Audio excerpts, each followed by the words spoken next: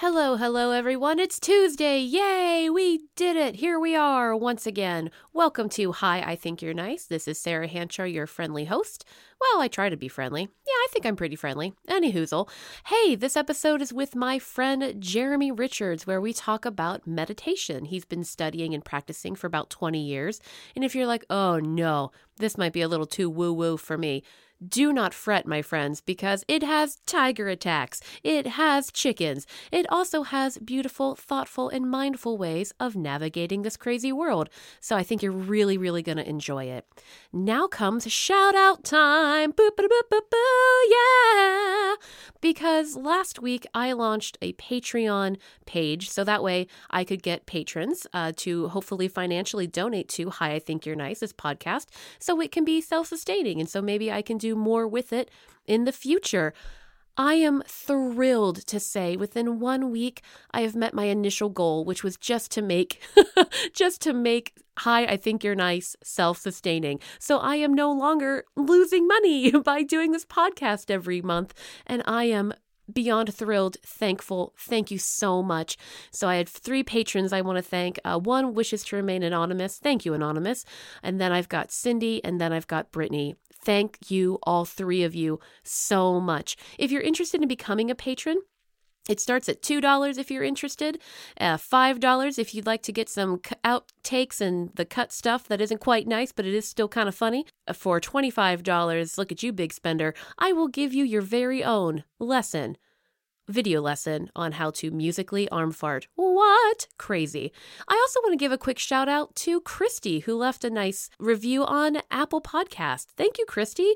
Guys, I can use any sort of review. All of that helps. So any review from any platform, stars, thumbs up, subscribing, downloading, all of that absolutely is so helpful. I promise it means so much to me from the bottom of my heart. If you'd like to keep in touch with me and follow up and see what else is going on, because sometimes I like to post funny pictures or interesting quotes and stuff like that, please follow me on Facebook at I Think You're Nice, Twitter, I Think You're Nice, and Instagram, I Think You're Nice. You can also just go directly to my website, ithinkyournice.com. And if you want to email me, you sure can at sarah@ithinkyournice.com.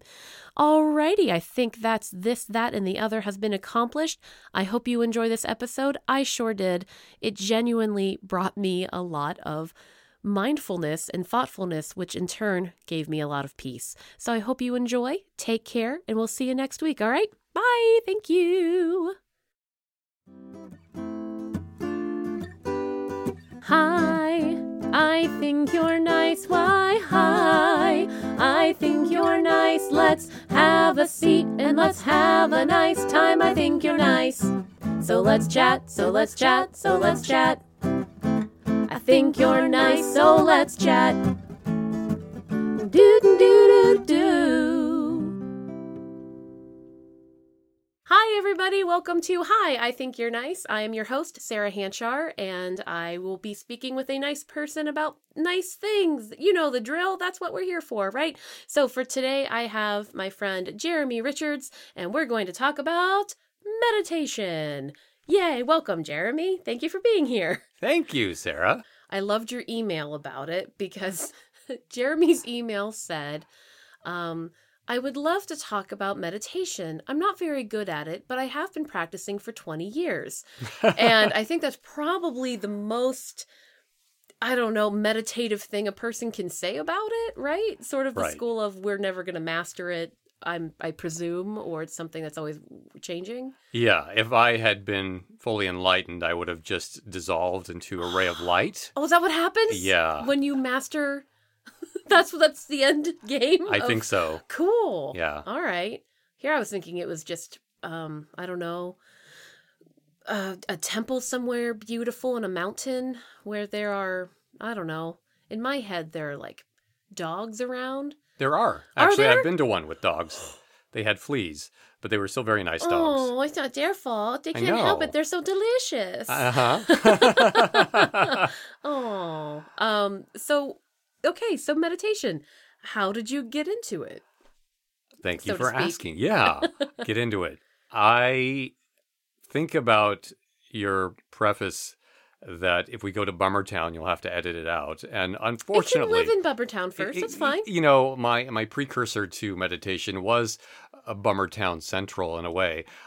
In that when I was 14 years old, after my parents had separated, my father and I were living in the carpeted attic of a halfway house, Okay. like you do. And a lot of other people in that situation are dealing with transitioning from addiction Sure. or coming out of incarceration or any number of things. That wasn't the case for my father, but he was still down on his luck. And one night, one of the gentlemen living in a nearby room was being very loud, and my father went and confronted him, and the guy got in his face and threatened to kill him right in front of me. And at the time, I was like, oh, I need to find my skateboard and attack this guy and, you know, do something. And fortunately, I could not find my skateboard, and the situation was de-escalated enough to when the police came, and nothing too terrible happened. But that was a flashpoint for me in not only wanting to get myself out of an urgent situation and want to protect myself, but also understand why people do what they do. Okay. You know, Yeah. and it wasn't just what am I going to do the next time I come across a former prison inmate, but how did my father end up in that situation? Not in a Sure. judgmental way, but Yeah. of all the privilege that my family had Mm-hmm. and that his parents had before him, still ending up in that situation. So that is really what sent me to the library to study everything I could on psychology and philosophy and sociology, and around the same time getting into martial arts. And so the confluence of those things in a book called The Tao of Jeet Kune Do by Bruce Lee. I may do have love heard- Bruce Lee. He's amazing. And he is not just an amazing action star, but as a lot of people may have heard, he studied philosophy at the University of Washington. So Yeah, I local- know that he's a staple here, and that was very exciting to Yeah. learn about. Yeah, I didn't know that. in his book, before he even talks about martial arts, he has a long preface of all these aphorisms and reflections from his notebooks about Taoism, Chinese philosophy, and it really piqued my interest. And how old are you when you're reading this? So you're still 14-ish? You're a teenager-ish? Yeah, and so this was through my teen years, like into 14, 15, 16, when I was starting to get into martial arts and learn about the philosophy behind it. I Yeah. don't think I got disciplined enough to sit down and really meditate, and for a couple of years, though. Sure. Well, I mean, what 16 if there are any 16-year-olds listening, let me know how easy it is for you to sit quietly with no phone, no screen, no nothing. Right. Yeah. Yeah. And Jeremy, with your permission, I would like to keep that opening story, because Yeah. that is a bummer town, but we're trying to find niceness and kindness within bummer situations. Like, how can we turn what we've experienced? I mean, the whole reason I'm doing this podcast is because I get heart punches daily from what I see, from what I experience, from how I'm treated, from how I've treated others. And so that's why I wanted to have like just maybe an hour-ish of nice time for people. But at the same time, we need to acknowledge that the world is not a pink unicorn rainbow star the way Right. that it should be. But yeah, if that's okay with you, I think that's really brave and bold of you to share. That's really Thank you. intense. Thank you. So you got into it out of necessity almost. I think so. Yeah. Yeah. So what was it about the meditation aspect that interested you? I naturally think too much, as a lot of people do. Okay. And even being a Buddhist, though not a very disciplined one, I think it's something that I'm drawn to because it's counter to my nature, which is to overanalyze everything and get sometimes distracted or dive a little bit too deep into one theory or another. So I was still very much into Western philosophy, which I studied a lot of at university, and at the same time studying Chinese philosophy a little bit more formally with a professor who had come from the University of Hong Kong to Gonzaga, where I went to university in Spokane, Okay. I Cool. was able to learn more about the traditions and history and so forth, and make my practice a bit more robust in that way. Yeah. So you're coming from a deeply knowledgeable place. Because I think when a lot of people hear meditation, it also gets lumped in with like yoga, and it gets lumped in with bougie, you have time, affluent. Gwyneth Paltrow. Yeah, like it gets lumped into like, well, good for you for having time. Because I was just thinking about that, because I don't want listeners to think like I'm saying you need to start meditating, or, this isn't a call to action No or anything. shoulds, This yeah. is just about your journey with meditation. That sounds really interesting, and how you've personally benefited from it. And but it does conjure those things of people who are very fortunate to have time, to have resources, to sit quietly or get together and sit quietly with others, et cetera, et cetera.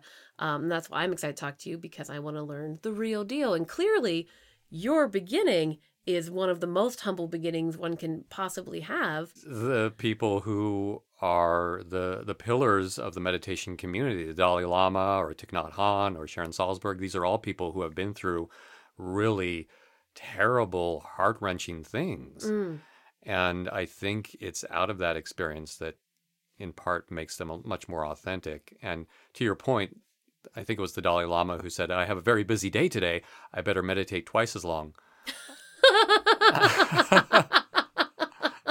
Oh, that's really sweet. And you don't have to, I'll just say up front, you don't have to have a little shrine room and 2 hours a day to be in total isolation. If you have 1 minute, 5 minutes, there are so many apps out there that some of them are actually pretty useful. Oh, are they? That can give you bite-sized meditations that you can do on the bus or on a brief coffee break or what have you, that can really recalibrate your outlook for the day, I think. Nice. Well, and I mean, it's interesting that there are apps, because I've seen them, the mindfulness apps of breathing and stuff. The stuff for the breathing, I think, is very interesting, and that helps me for whatever helps me get back in touch and calms me down. But I wondered if, I'm glad to know that they're not all flim flam shim shams, that some are like really helping people find peace, or at least, recalibrate, like you said. Yeah. The app's like 10% Happier, Dan Harris's app. He has a lot of really well-respected meditation teachers on that app. Calm 10% is... happier. Yeah. He is a journalist, an ABC journalist who had nervous breakdown, kind of panic attack on the air many years ago, and that's what led him. So he also has his sort of transition story, but is also coming from a place of skepticism and inquiry, and he has a podcast by the same name, 10% Happier, and is constantly pushing back on his guests anytime they try to get into the metaphysical. So I really like his approach. His book is called 10% Happier, so he just has his brand, and he just made up that percentage, I was going to say, Mike, can too. he quantify that 10%? Well, there are things that have been quantified really? at a lot of prestigious universities, MIT, Harvard, and so forth, with longtime meditators, that meditation actually increases the gray matter in your brain over time. And that, it does, in many ways, reduce your reactivity, that it makes you more resilient. Yeah, it's become widely recognized as a very pragmatic approach, right? For good or for ill. There are some people out there that are claiming that they can sell you serenity, and is maybe not the best use of that. But just by its nature, also, those who are coming from the traditions are not super outraged about the spread of meditation and trying to be the truth police and hunt down the people who are not teaching it correctly and so forth. Well, ultimately, if it's benefiting you, then it's benefiting you. And that's really what matters, I presume. Absolutely. Nice. How and when do you practice, if I may ask? I don't know if that's like a personal question, like how often do you go to the bathroom? Like, I don't know if it's something that's so sacred. It's really sacred when I go to the bathroom is all I'm trying to say. And that's part of the issue, is that it's fine for some people if they want to treat a certain practice as sacred. Tantric traditions, for example, are rarely spoken of for those reasons. And yet I said like I knew what tantric meant. I only know it in the tantric sex way. Okay. That's literally That's the part of it. that's the Yeah, that's- only version of tantric I understand. It's a whole meditative practice as well. It's not unrelated. Okay. So there are some more esoteric things where meditators are told not to go into it, in part not to try to make it an egoic thing, to try to say, I'm more humble than you are, Yeah. and transcendent and so forth. For myself, though, I meditate anytime I can find, sometimes on the bus is a very good time for me. I have the headphones that are noise blocking. I have this app called Brain.fm that plays sounds in my ears that supposedly, and they have evidence to back this up, entrains the brain into a certain meditative state that you don't have to necessarily focus in order for your brain to go into that meditative state. And even meditation itself, it is not about clearing the thoughts. It's not about being totally blank. It's about how you attend to the thoughts and are able to recognize thoughts and feelings and images and everything else arising. And people say, well, I'm not good at meditating. I've tried it and I just keep getting distracted, so why even bother? Because that's kind of like saying, well, I tried to lift weights, but I keep having to put them down. But then I lift them up again. And well, are you stronger after your session? I can't hold them forever, and I have to put them down, and I'm a failure at weightlifting. Exactly. And it's not a perfect analogy, because the point of meditation is not necessarily to hold the weights up.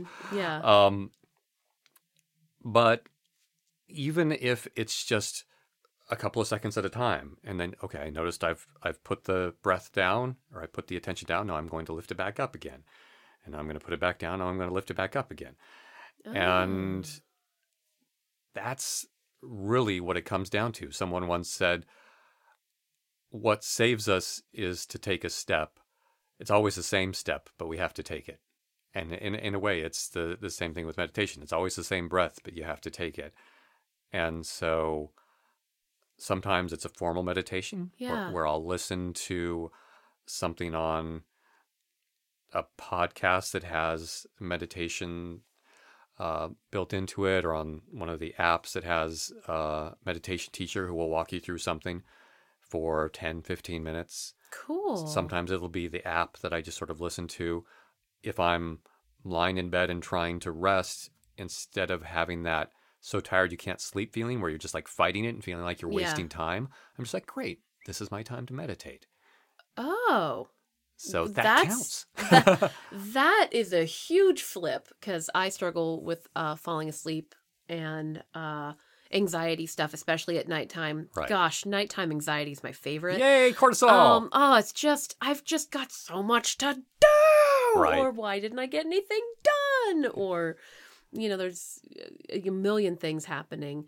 So to use panic's non-sleeping time and harness that into mindful not sleeping time, that would probably just make my brain feel better, because one, I'm doing something, and that's something I constantly have to be feeling at all times, Right. of being in action and doing something, which I think is why I find meditation so interesting, because it seems like hearing that you're not supposed to be like thoughtless, or not, you're not thoughtless, but you know what I mean, like blank, and it says nothing but a serene, I don't know, warm breeze. I don't know what's supposed to be happening in your brain, because I certainly can't shut off the jibber jabber of my own. No one can. Yeah, no one can, right? Right. That's impossible, because if that means there are problems. Yeah.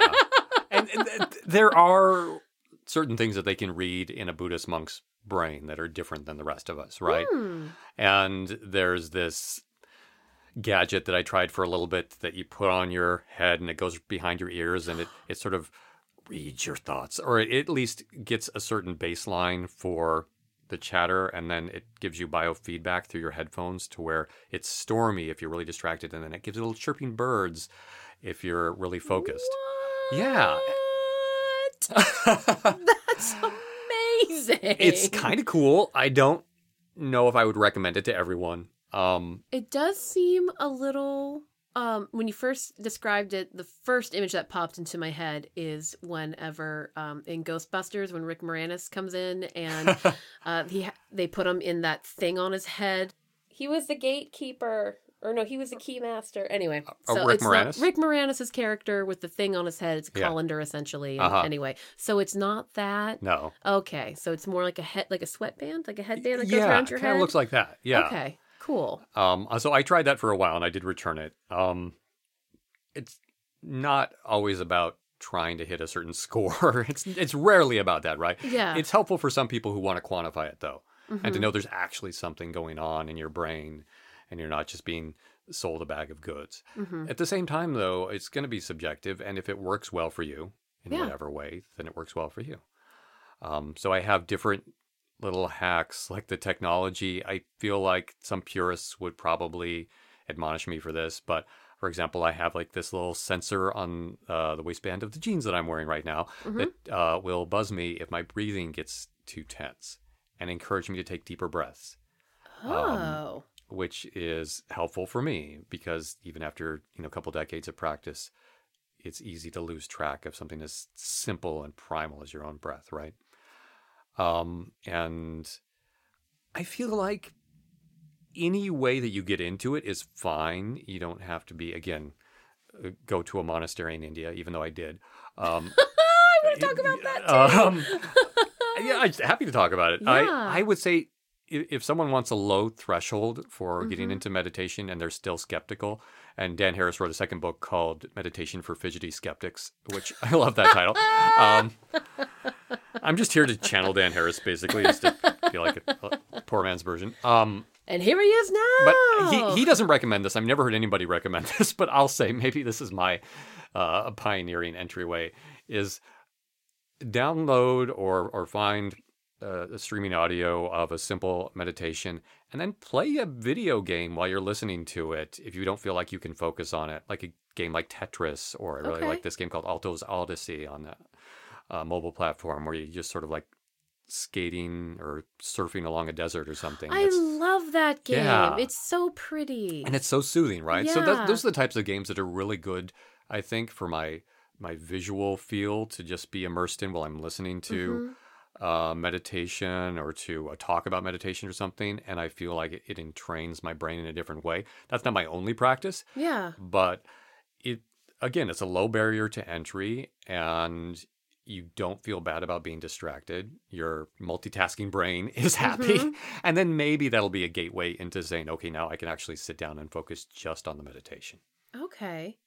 I'm also very impressed and did not see this coming, how many electronics and gadgets and gizmos aplenty there are associated with meditation, like you being buzzed for breathing. And, we have, you mentioned a couple different apps and stuff. I guess I really have the ignorant brain where I'm just like, you go to a place and you sit on a cushion. And because I went once with a friend of mine, where I went and I sat on a cushion, and I was a fidgeter, not a skeptic, but very fidgety, and my leg hurt and I wasn't sitting right. And I'm like, my God, how much longer could this possibly be? I don't want to embarrass my friend, but if I don't move my foot, I'm going to die. And then I moved my foot, and then I felt bad that I moved my foot, and I'm like, should I put my foot back?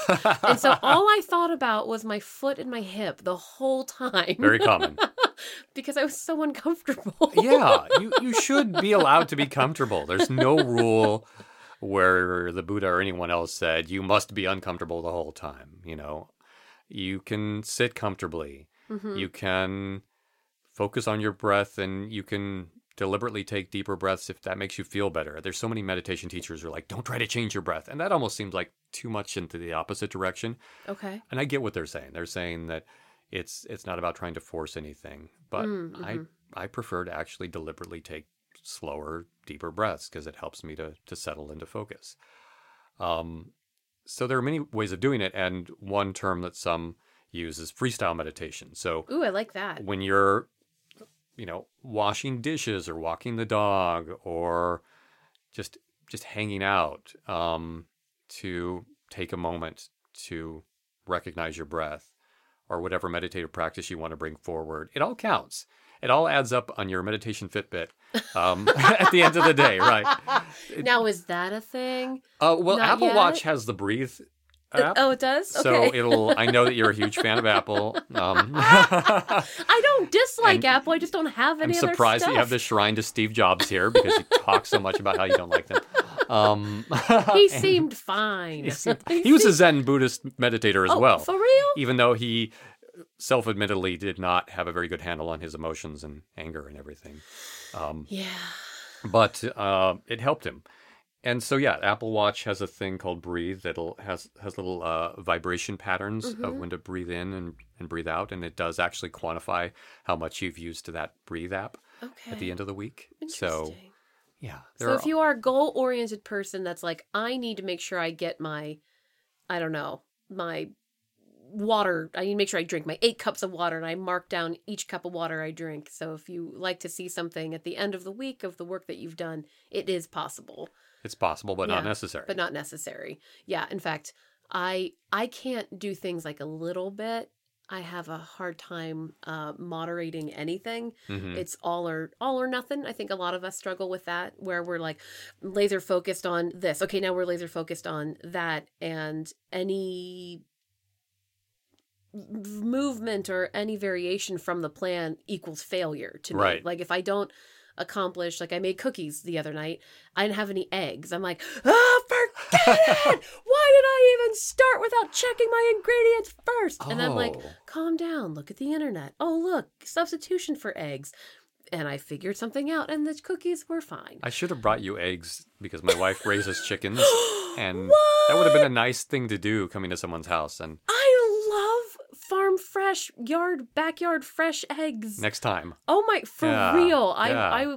Well, you also have a family, right? So like Sure. you have plenty of people at home to eat those eggs. So And she sells eggs and everything too, so it's a whole operation. Oh, for real? Yeah, Oh my goodness, yeah. how many chickens do you have? This complete Yeah, diversion. she could but be on your podcast next time. I think she has 50 chickens or something. She has a huge, she has space on a farm property in Woodinville. I genuinely would love to talk to her about chickens because I love them, and for a while,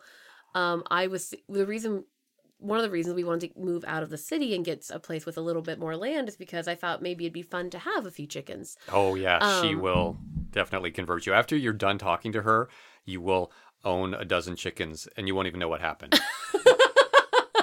Ultimately, it was my call to say I don't want chickens because, getting a dog sitter is pretty typical. Cat sitter, house sitter, what have you. Yeah. Chicken sitter, a little more challenging. Probably pretty common in this area. For real?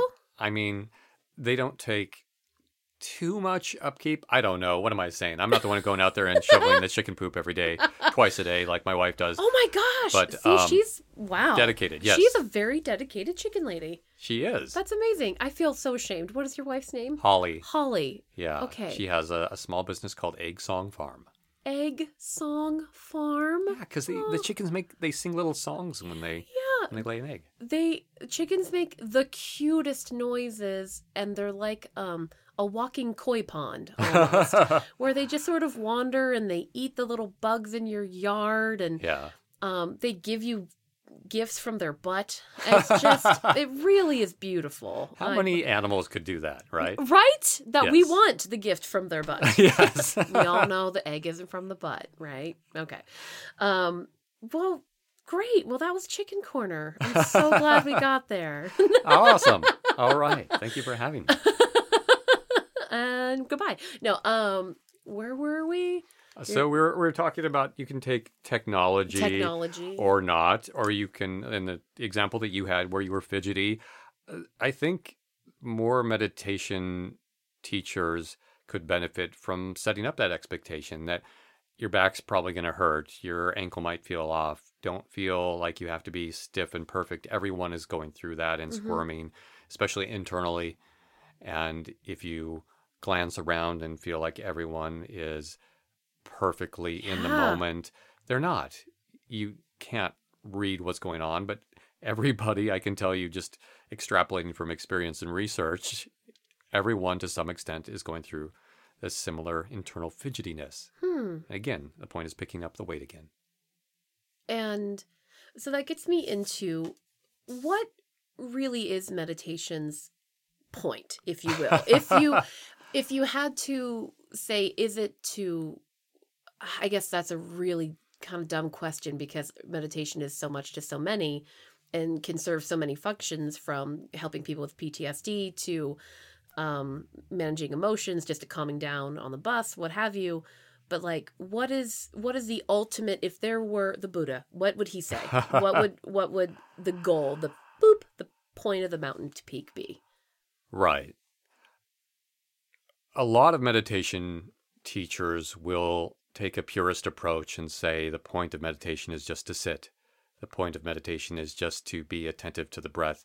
And they, almost to a fault, not to cast judgment, but I feel like almost overemphasizing some purity, that it's only in and of itself. And yet, again, we can quantify benefits that say it will help you be more mindful throughout the day. If you find yourself in reactivity, in getting stuck in your emotions and feeling like I'm always going to be frustrated, I'm always going to be anxious, I'm forgetting things, I'm not being as kind to my partner or my children as I want to be. All of these things are addressed by meditation to some degree. Okay.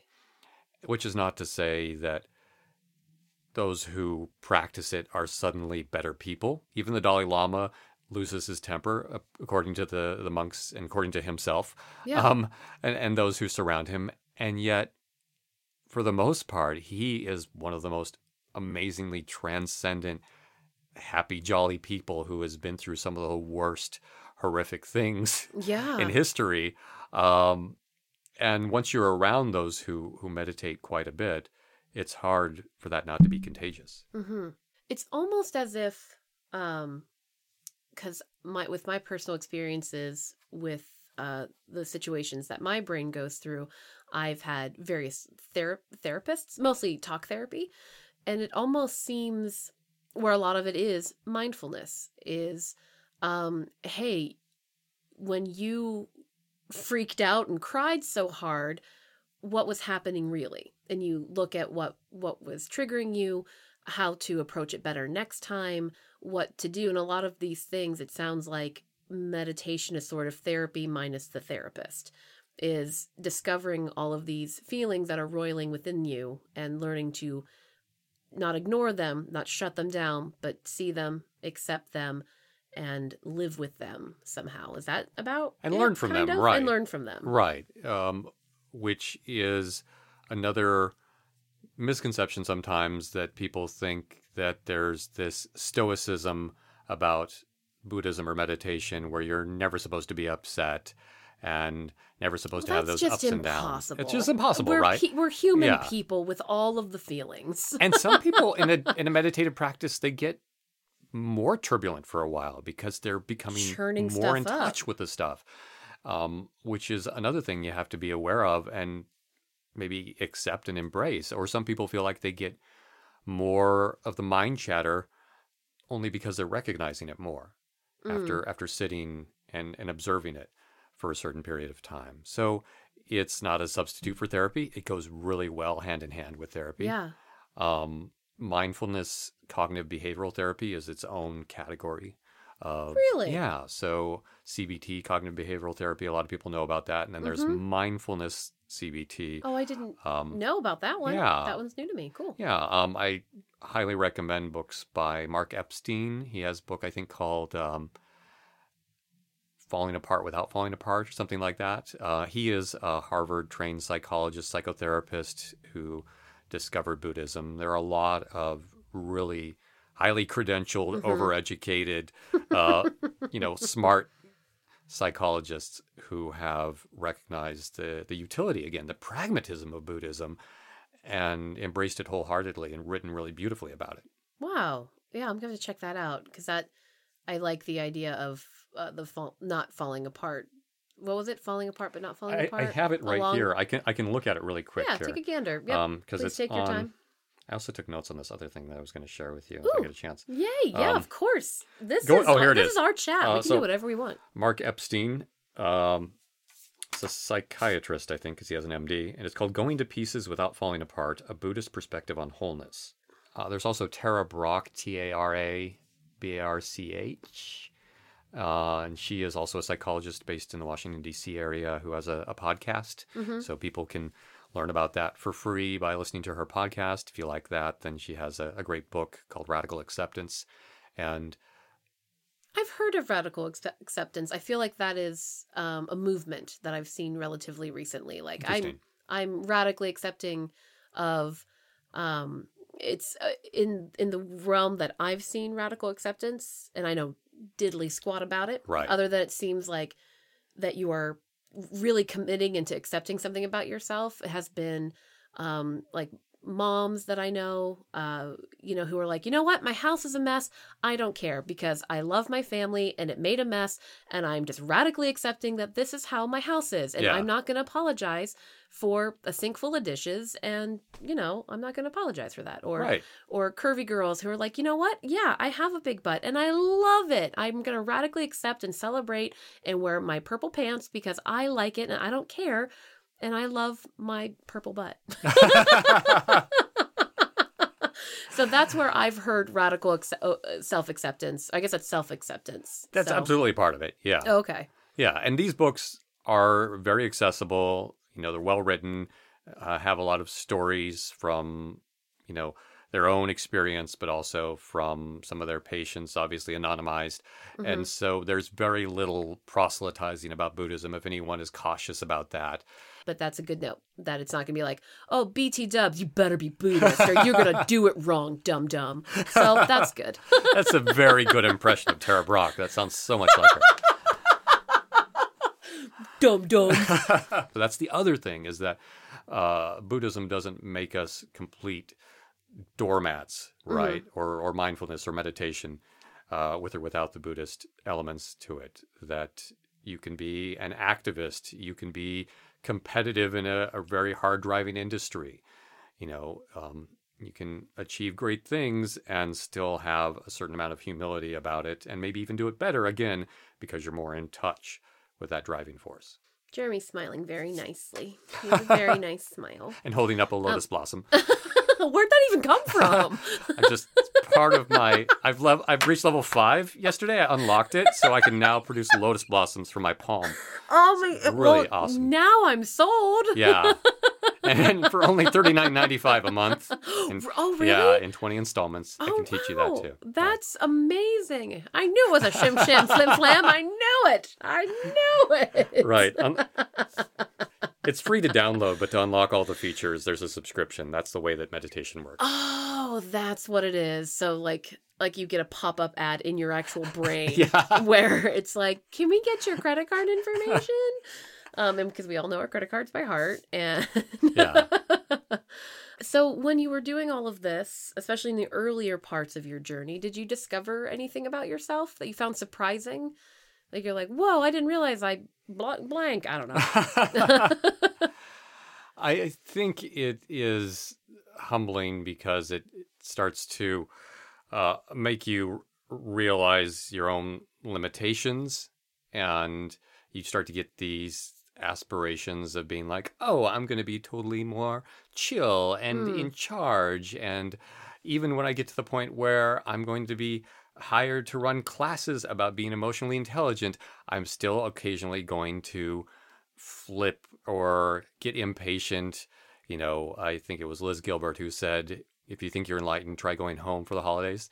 And oh, yes. Pressure cookers meets powder keg. And so I wouldn't limit the answer to just the early days. It's constantly, calling myself out, not in an overly judgmental way, but recognizing, again, in the same pattern of, oh, I've drifted away from my breath. Let me get back to it. It's, oh, I've become a little bit impatient with my mom because she is visiting for the holidays and keeps losing track of her dog's leash and whatever it is, and suddenly you realize, oh, all this stuff that I preach to other people about how to manage their employees with certain amount of patience and empathy and seeking to understand. And yet here I am being the jerk to the woman who raised me, Yeah. thinking that I am somehow the paragon of... Well, you said you weren't very. You said you still were struggling. What did you say? You weren't very good at it. I'm not very good at it. I'm not very good at it. So you're not bragging. If you meet anybody who's like, I am so amazing at meditation and can just transcend, I'd probably run in the other direction. Yeah. That's a shim sham flim flam man. Right. Yep. Bruce Lee said that forced humility is false pride, but you still have to, authentic humility, I think, is still due. Yeah. Let me tell a quick story. It's not maybe about humility, but a friend of mine went to Interlaken. He was a talented musician and talked about how much he loved wearing uniforms. And I was in high school and I was a weirdo in a very small town. And I'm like, what? A uniform? I want to dress like me. And I would dye my hair pink and I would do things. I'm like, no way, you can take this Beatles t-shirt off my cold, dead body. But he's like, but at the same time, wouldn't it be nice if nobody judged you from the get-go? Like, it doesn't matter what you're wearing. It doesn't matter where you're from or how much money you have or... you're all, in this particular case, everyone there was a very talented musician, or I think they had other artists there also, like singers and maybe actors. I don't remember. If anyone's ever been to Interlaken, let me know. And I thought, at the time, I was too angry and hormonal to care about that. But after learning that and seeing that, I'm like, oh, I get it. Seeing each other as people first. So it's kind of so you don't have to wear your resume on your sleeve. You don't have to show off like, well, of course you should respect me because of this, that, and the other thing. Don't you know who I am? And whereas if we're all just humble and hush a minute, it's okay. Let's just respect each other regardless of if you're X, Y, or Z or the other. Yeah. There's an aspect of mindfulness, I think, that absolutely relates to that. Oh, what you're good. Saying, and part of it is the cliche that you have to put the oxygen mask on yourself before you can help others, right? Mm-hmm. The more you're self-compassionate, that's become more in vogue lately. Instead of self-esteem, they say self-compassion. It's a bit more of a robust thing that is not so much about ego and getting conceited about, yay for me, even though maybe yay for you in some circumstances, go for it. It's not getting attached to that, And I think that opens you up to be more compassionate to others. In turn, I've also taught classes on implicit bias and discrimination and inclusiveness and so forth. And part about what we talk about in that is the implicit bias is so quick and unconscious. It's often called unconscious bias as well. Sure. And there's a mindfulness practice where you walk around wherever you're surrounded by people, and sometimes you can do this even imagining these people, but you just think, may you be happy, may you be safe, may you be loved. And it starts to sound a little bit, fluffy and woo-woo for some people. That does sound a little bit Sunshine Unicorn Rainbow Town, but I love that town. You can always balance out and say, hey, there are actual studies that show that Unicorn Town has benefits again, right? And it's helpful for me, even though I'm a very skeptical person by nature and analytical and so forth. It's, I think, a really helpful practice. You're walking to work. Mm-hmm. The moment that I notice just like the inkling of judgment, positive or negative, I now have this new reactivity that sort of overwrites that, where it just says, may you be happy. And I notice the more that I practice that, that ends up being my sort of interrupting narrative. That's nice. May you be happy, Jeremy. Thank you. May you be happy as well, Sarah. Thank you. It sounds like, and also with you. Yeah. So say we all. There's another practice, I think it's a Hindu practice, where you think about judgments that you place on people, positive or negative, and for each one and be honest about it, but after each one, add the line, just like me. You'd be like, that person is such a hypocrite, just like me. Oh. That person is phenomenal, just like me. And again, it's this loving kindness meditation. It's related to loving kindness meditation out of Buddhism. that is just rewiring your brain. Well, everything sort of rewires your brain to some degree, but it actually is rewiring, recalibrating some of those reactive instincts that are never going to go away entirely. There's always going to be some primal, unaware part of your brain. Our lizard. The lizard part of your brain that Yeah. keeps you alive. Yeah. Right? And yet the point is not to make that lizard go away. It's to recognize it and pet the lizard and give it a name Yeah. and feed it little pellets. Aw, I like lizards. They eat bugs. They do. Is that frustrating? Like to think of it in those terms, to live in those terms? Not if you can have the discernment to go in and out of it and, Yeah. and be able to step back from it and realize when it's useful and when it's not. Yeah. Because ultimately, I mean, a Buddhist in the highest of orders, has to go to the bathroom and, has to wash dishes, I presume. Live in the world. Live in the Yeah. world, have to pay taxes and... There's a Zen saying that says, after ecstasy, the laundry.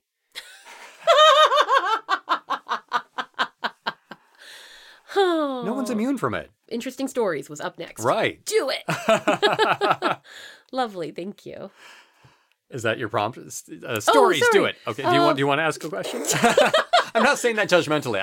I'm sincerely asking, should I wait for you to ask a formal question? No, let's do stories. Do it. I like Story time. Trust me, I'm not feeling much judgmental coming off of you, Jeremy. Okay, all right? great. You've made I'm that hiding pretty, it well. Good. So judgmental. Just like me. Just like me. Now I want to say that at the end of everything. Oh, It helps. Even if you just say it quietly. It's just like... It might disturb people. Okay, so we're in India, or how? Okay, so you went to India. I went to India just like that. After university, I joined this college-based organization called Program for Education and Relief, PEER. And they also were starting Students for a Free Tibet chapter, which I ended up being the co-founder and co-president of Students for a Free Tibet. For those who don't know, I recommend looking up the history of Tibet. It's pretty brutal, and there's still a lot of challenging things going on in that country, and many of the residents are living in exile because of that, of what happened in the mid-20th century. And so the initial plan was to go to Tibet and do some humanitarian work, and being the young, privileged saviors that a lot of college students think they are. We didn't really do our homework initially, and then realized that it would be pretty problematic to go into the country itself. Yeah. And so we decided instead to go to India and found this organization that would place us where there was help needed. So I taught in a remote village in northern India called Himachal Pradesh for a few weeks and taught English to young children, and it was really delightful. At the same time, the organization that was sponsoring all of this didn't have all of the best practices that I agreed with, the way that they did things. And also, there were tiger attacks on my commute. What? Yeah. That sucks. I mean, I love tigers, but I don't want one on my bus. Yeah, people were losing limbs. On my walking commute. So I would walk up the foothills of the Himalayas. Yeah, I was thinking of Seattle schools. Terms. Yeah, right. Like on I-5. It's just tigers. So there were pragmatic reasons again for me to find a different path. And literally. So I had heard about this monastery not far in this little village called Dolanji. And it's not far from Solon, if anyone is from the area. That's maybe Shimla would be the bigger area to put it geographically. So anyway, this monastery was home to the Menri Treason, who was one of the holiest people in what they call the bone lineage in Tibetan religions. Very similar precursor to Buddhism, technically. And he is kind of like the Dalai Lama of this lineage. He doesn't always like that comparison, but it's the easiest way to explain it. Sure. Very, very holy man, but also very down to earth. And there was an American also who was studying there and translating this old Tibetan document. So I was able to connect with him and spent 3 weeks in this monastery teaching English in partial exchange for my stay, and met a lot of amazing monks and got to Wow. study with the Menri treason. And you have whatever conception you have of this amazing holy man, and you walk into his space and he has a little stuffed rabbit on his desk. Aw. And if you part the little curtain and walk in on him with his Tibetan prayer beads meditating, he will immediately open his eyes and just start laughing. He doesn't like, hey, get out, this is my meditation. Why are you interrupting me, right? He's always just open. It's just, he told me I thought too much, which, surprise. But he also gave me some good texts and things to meditate on. And when I think back to that time, though, I feel like one of the most important lessons of that stay was, I think, unintentional, because I don't think they planned to have monsoon season push a giant boulder into the path of their... Holy crap. But this is the cool thing, right? So after this, the monsoon came and it pushed this giant boulder into the only path in and out of their village community. And what they did was the monks would take turns standing on top of this boulder. I have a picture somewhere. I wish I'd brought it. And hold the chisel on top of the boulder. And then they would line up with the hammer and take turns where one monk would hold the chisel down like this, and the other monk would just swing at it. And it was this giant boulder almost the size of this room. Wow. And it was perfectly bookended for the 3 weeks that I was there, that the monsoon had washed it in right before I arrived. And then by the time the 3 weeks had ended, the boulder was almost gone entirely. It was just chipped away, little by little by that. And the Menri treason, the abbot of the monastery, would come down with his little red umbrella twirling and kind of, observe them and talk to them. But it seemed like as essential to their practice, even though this was, we got to get this boulder out of the way. Yeah. It's a very practical thing. Yeah, for practical reasons. But it seemed like, oh, look at this giant metaphor. Not to put too fine a point on it. For real. Yeah, it was a very real. That's a very It can be very real and very metaphorical at the same time. Yeah. In fact, if that were in a movie, I'm like, tone it back. It's too much. Right, yeah. It's too much. It's too on the nose, Jeremy. Sorry. Sorry. That pitch is a little... Tell me more about those tiger attacks. Right.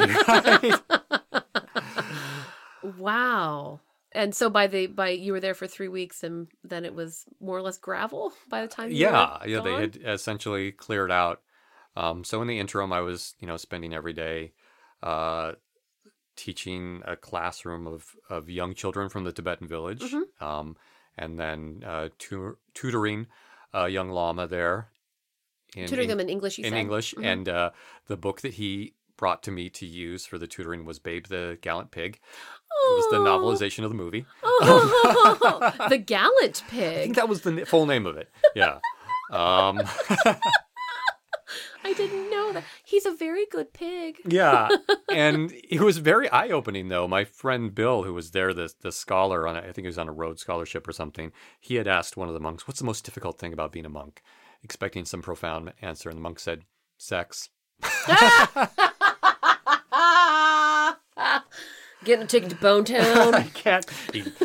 I mean, a lot of young monks are kind of brought up, some involuntarily, like ushered into it by their families. Some very much voluntarily. So it's not everyone takes the same path. So my father was a Christian monk when he was in his 20s. Oh, okay. Interesting. So it's just interesting to come. I talked to the Menri treason a lot about that. He was very interested in that path that my father had taken. And I was in my early 20s at that time as well. But yeah, I mean, again, these are flesh and blood human beings who deal with the same, same crap, same just distractions like me. and desires, just like me. Wow, that's really funny. Yeah, that was a great question. What's the hardest part about being a monk? Monks are allowed to have sex, though, right? No, they can't. No, wait, why? No. Good question.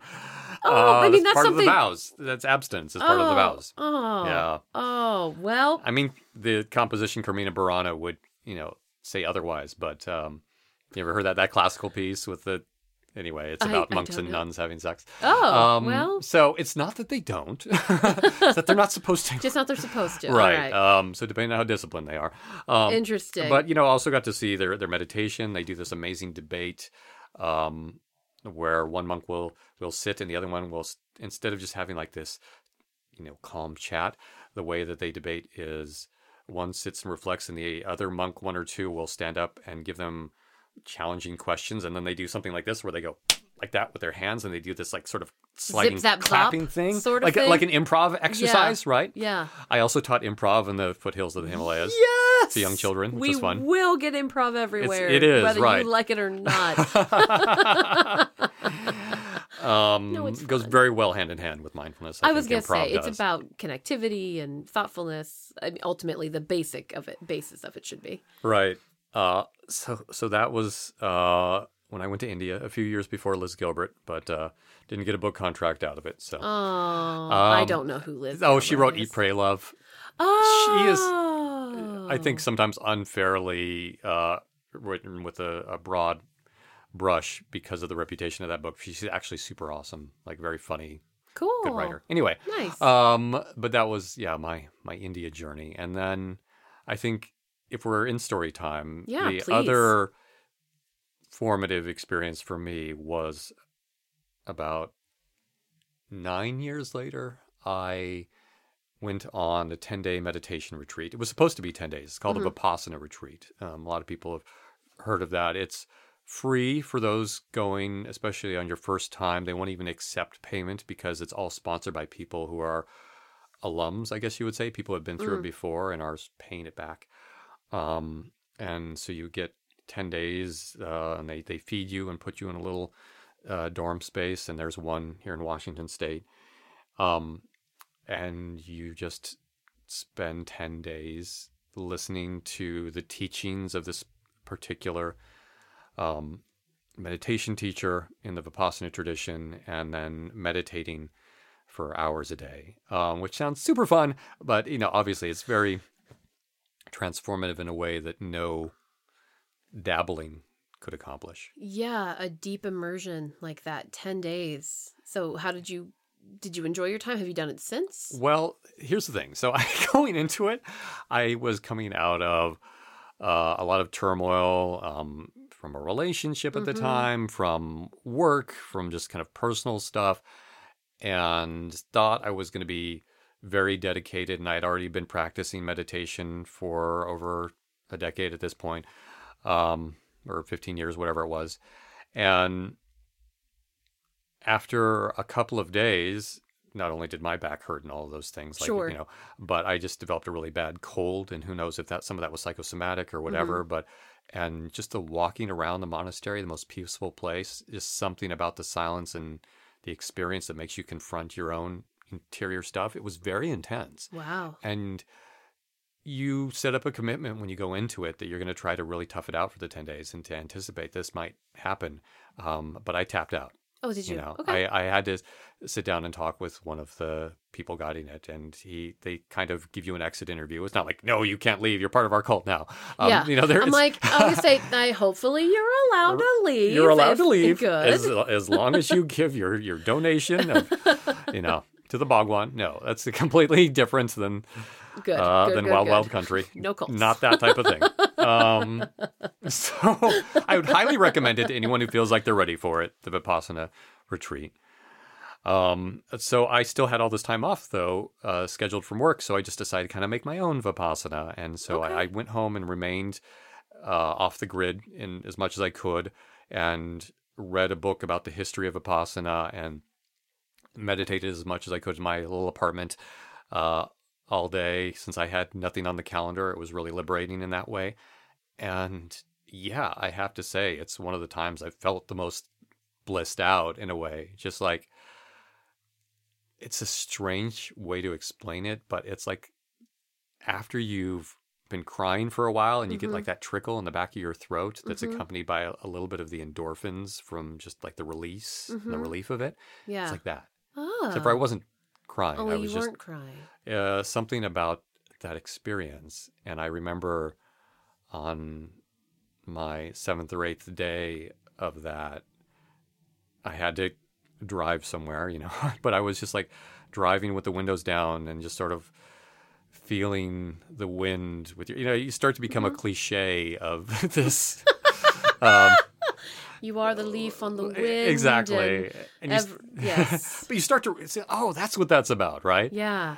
And the part that I forgot about. The other thing I tried to do as a replacement for the Vipassana was I should go check out a sensory deprivation tank. Oh, right? Okay. Have you heard of Yeah, those? yes, And absolutely. this is part of my saltwater immersion tank.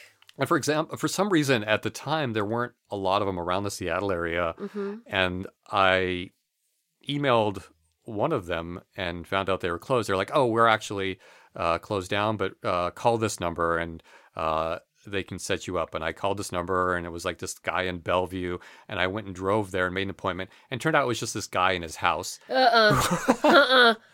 Yeah. Murderer. Nope. Yeah. Nope. This is again being a privileged young white guy who just doesn't think that there's anything to be afraid of. Who knows martial arts. Right. And it was like this kind of, hippie white guy with dreadlocks who had a yoga studio in his garage and had a sensory deprivation tank in his dining room. In his dining room. Yeah. Okay. And he had two, I remember, little toddlers running around naked. And oh, toddlers don't wear clothes. We all know. I know, this. but it was just part of the scene to paint for you. It's gorgeous, and I'm there, and I'm thrilled. He was checking out BMWs on his laptop. This is just all part of the scene. It was just a weird That scene. is a lot of weird stuff. And he has you go and take a shower in his shower, his personal shower, so you can be, cleansed before getting into the salt water. And I remember, speaking of dishes piled up, again, it's fine to do that, but you're running a business, and I just remember like this, like really cluttered. Oh, this was a business? This wasn't just a guy helping a guy out? He's running a business from his house, in a way that you would like say, come and. I have the yoga studio in my garage. I have the sensory deprivation in the dining room. Here's, give me $60 and you get to sit in it for an hour. I thought he was just like, yo, buddy, you need to be deprived. I got you covered. Right. I didn't realize this was like a monetary business situation. Yeah. Then, it needs to be a little more professional to make your customer and guest feel comfortable. And the main thing was that the sink was dripping water, which you could say was almost like designed to provoke the Buddhist challenge. But it did not make the sensory deprived, because you could still hear it getting inside this little pod of salt water. He tried to explain how to do it and everything, but like the salt water that makes you float also couldn't get in your eyes and mouth if you accidentally tilt one way or the other. Okay. And it's very distracting and unsettling. And you're naked inside the chamber in this stranger's dining room. And I had to tap out. I couldn't last more than maybe 5 or 10 minutes. So I got out, got dressed, gave the guy $60 cash. And he says to me, well, okay, next time I can get in there with you. No.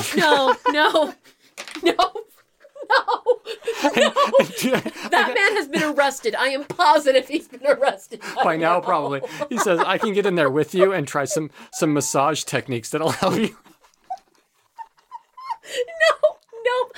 I mean, I also listen to too much true crime, so I'm coming from a definitely don't do that. I can't believe you did any of that. There were children around, but I don't know. Who knows if they were even his in retrospect? Yeah, who are those kids? That is, wow. If it's coming from a genuinely awesome, loving place of I really want you to relax and be a part of this, et cetera, et cetera. And maybe it was, but it was too much for me. Yeah. No, you are absolutely allowed to have your boundaries, and it cracks me up that was too far for you. Being naked in a pod in a person's living room where you can hear the dripping sink. Lovely. Any last thoughts or remarks that you'd like to share before we end with our mindful arm farts? I think all of my practical recommendations I was able to weave throughout there. So anyone is welcome to find me on social media or what have you if they have more questions. I'm not the biggest subject matter expert, but I am open. Well, you're an everyday guy doing the work. Is the Mhm. thing. Like this isn't your job, isn't to meditate. You have 1,000 other jobs. You are a husband, you are a father, yes? Yes. Yes, you are an improviser. You are a studious person, you know what I mean? So it's like people who like, my only job is to talk about meditation, read about meditation, and meditate. That it's easy to like, it's easy for them to say. Right. But like, you're a dude who's just living on this world, trying to figure it out and pay attention to himself and to others and live mindfully. And I think you are a very nice touchstone for that. Approachable, I dare say. Thank you, Sarah. I think you're nice. I think you're nice too. Aw. Aw. Would you join me in some musical arm farts? Sure. I'll see if I can do one. Oh, you're doing old school, up the armpit. Yeah. Should I do it like this? I don't know. Whichever way. I usually just like blow like that right way. onto my arm. Oh, okay, cool.